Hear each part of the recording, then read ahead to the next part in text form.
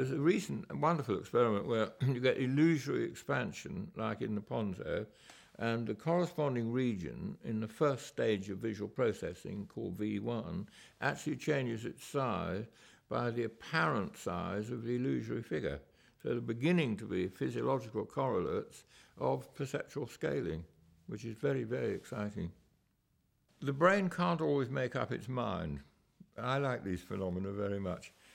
And you get what I call flipping from one perception to another, which is entertaining or trying out one hypothesis and then another. You change the hypothesis. You change the interpretation of the data available. I'd like to show you that with a little model. I've got here a model, which I'll put on the table for a minute, and then you'll see, I think, that that's probably a duck. But every now and again, it will look like a rabbit. And I think perhaps I'll hold it up. It might be better there. So there we've got a duck. And if I turn it around, it may look more like a rabbit. These may turn into ears. There it's a beak. The orientation can change it. But it is important to note that we'll flip from duck to rabbit, or the other way around, without my doing anything at all. Your brain entertains the possibility it's a duck or it's a rabbit. It's ambiguous.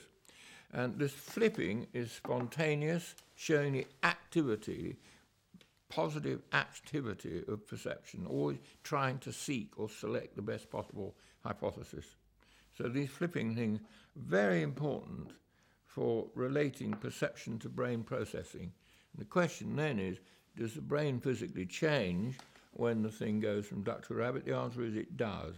That when you change the hypothesis with no change of input to the eye, the brain also changes its activity as your experience changes.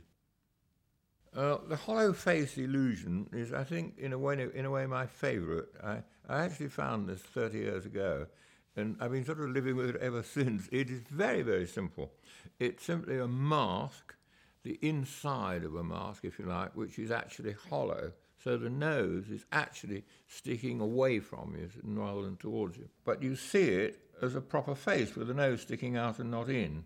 I'm going to rotate it a bit so that you'll see, I think, that it is really hollow. It's going in.